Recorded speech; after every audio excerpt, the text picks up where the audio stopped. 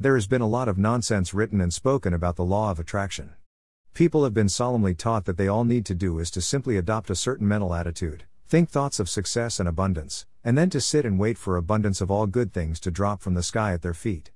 The folly of this is seen when we find it those teachers of abundance and joy, themselves having to work for a living, by teaching the very thing which, if true, would save them from all necessity of work. Some are even on the dole. It's the equivalent to a psychic not knowing the winning numbers for the lotto draw. Suppose it were true, then what is possible for one would be possible for all, and if adopted, this method of getting a living would raise the questions of who would farm, or make clothes? Would everything we need just come from the sky? Even if these were true and humankind could draw all that we need from the power of thought from the big blue vault of heaven, then no one would have anything to do, life would become stagnant, and the whole human race would perish from inaction. Life is action, and if a human being ceases to work, then they immediately begin to disintegrate and soon require 6 feet of soil wherein to cover their bones.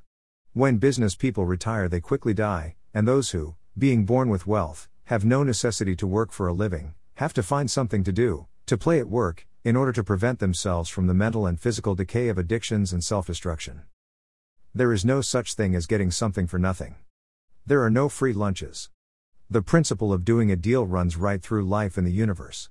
A business person who tries to get something for nothing, who, in other words, fails to give value for money, finally find themselves without the customer. Those who try to evade this law by creating trusts and tax havens will find that their ill-gotten gains will be confiscated by a power greater than themselves. The square deal, reasonable profits, fair wages, on a straightforward business integrity, all these will succeed and continue to succeed, as long as there remains people to do business with. But the idea of squeezing dishonest profits out of the life and blood of common people, will only survive as long as the community allows it to. All those who read history know what has been the fate of cheats in the past, and there is no reason for believing that the profiteers and extortionists of the present will do any better. Even if a person can gain a fortune by unfair means, i.e. by not giving good value for money, by extortion or profiteering, they will lose in one direction exactly in proportion to that which they gain in another. Let them make a fortune by bad practice, let them snap their fingers and sneer at integrity and honor and universal law, let them rejoice in what they have done, let them think themselves a fine, clever person, nevertheless truth awaits. They will lose in love, peace of mind, happiness and health in exact proportion to their dishonest game. They make money, granted, but they lose that which money cannot buy. The author has known people to be happy until they became wealthy, then they became really miserable people. I've known them to be healthy while they were comparatively poor, and full of sickness and trouble when they became passing rich. There is a law of compensation running through life in the universe and you cannot avoid it. If you are to succeed you must work and accomplish, if you are to receive the riches of the world you must give of your best in exchange. Give to the world the best you have, and the best will come back to you. This is where the law of attraction operates, not by sitting still and expecting the impossible to happen, but by the giving in faith and confidence of your best efforts to the world. By calling on your hidden powers, and by creating powerful thoughts, you attract yourself the full abundance of thoughts of a similar kind, which passing into your subliminal mind are translated into actions of the highest type, the type that results in achievement, that wins success. Thus if you give your best to the world, then in the form you visualize, a rich and abundant success, the best will come back to you. These people who expect to be successful without working for it, take a position in life such as a gambler, living life hoping for the roll of a dice or the luck of numbers to cause their destiny. What we own is ultimately that to which we are entitled. Therefore what we own can only be what we have earned, earning or are going to earn by service to others. In other words, you have given, giving or will give, your best to the world, and what you actually own will be the best that comes back to you through the operation of the law of compensation. The principle of the square deal runs through all life in the universe. If an artist conceived a picture or a photographer took a photo and they are content that it remain in their mind, or even in storage somewhere, then they have no right to expect payment for their creation. No, because they have not rendered any service to any human being, they have not given value for money. Let them therefore put a picture on canvas and by giving or selling, or even putting on social media let it bring joy and nourishment to many, and then for this service, payment will be received in the form the artist wishes, whether gratitude alone, fame or material wealth. The greater their conception, brand, the greater will be the reward. Similarly, an engineer might conceive a bridge. Would they be rewarded with money if they keep this idea in their mind? No. They will need to transfer that mental image to paper or to the computer in some form or another and translate their drawings into inspiration for an actual steel and stone construction, and then their work, conception, will become a blessing worth millions of dollars. Then, when it is translated to a service, the bridge, will they be worthy of the greatest reward?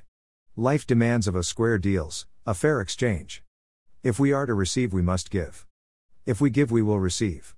Do not believe for one moment that marketing, or online tricks, nasty practices of underhanded theft, or hiding faults, or taking advantage of other people's ignorance or weakness is going to lead to success, because it will not, and cannot. I've known plenty of people splendidly equipped for the battle of life, brainy, resourceful, capable, and not lacking in courage, yet they have not succeeded, simply because they were not straight. They were clever and plausible and could always do well at first interview, but they could never keep their clients or customers because they failed to give a service in exchange for honest money. They win in getting the job and then get distracted by spending their income rather than earning it.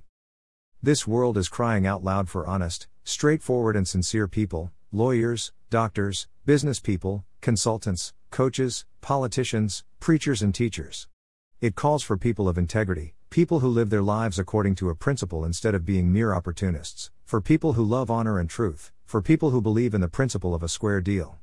The world wants people who will give their very best, and as such the world is willing to release its treasures to them in profusion. Principle and sincerity are more than ever needed today. People who can be trusted, people on whom business, a family, a world, can rely. No great success is, or ever can be, possible without the quality of sincerity. No great achievement was ever won except for those to whom honor and principle were the very breath of life. Look at the lives of all the truly great and successful ones that have ever lived, and we can only find sincerity of purpose, a powerful intention, a giving of the very best service to the world. The extent of this sincerity was the measure of their greatness. They were not always nice to others, but they held a standard of service was uncompromised. They sacrificed even their own family life to sustain that service. They actually earned their wealth by the delivery of a service, or product, that was exception, and they never stopped improving it. They gave their best, and greatness and immortality was their reward. You may not see greatness, you may not desire to become an immortal, your ideas of success may be just an increase of salary, a moderate fortune, or a well-paid position in your calling or profession. To be a great writer or politician or poet or philosopher or leader of people, to be one great enough in character to carve your name in the history of your time, all these may not be interest to you in the slightest degree, or, on the other hand, they may be. But whatever your ambition may be, low or high, meager or great, you can only realize that if you are sincere. To win success of any kind you must be sincere, you must give your very best, you must somehow find expression for that which is within you.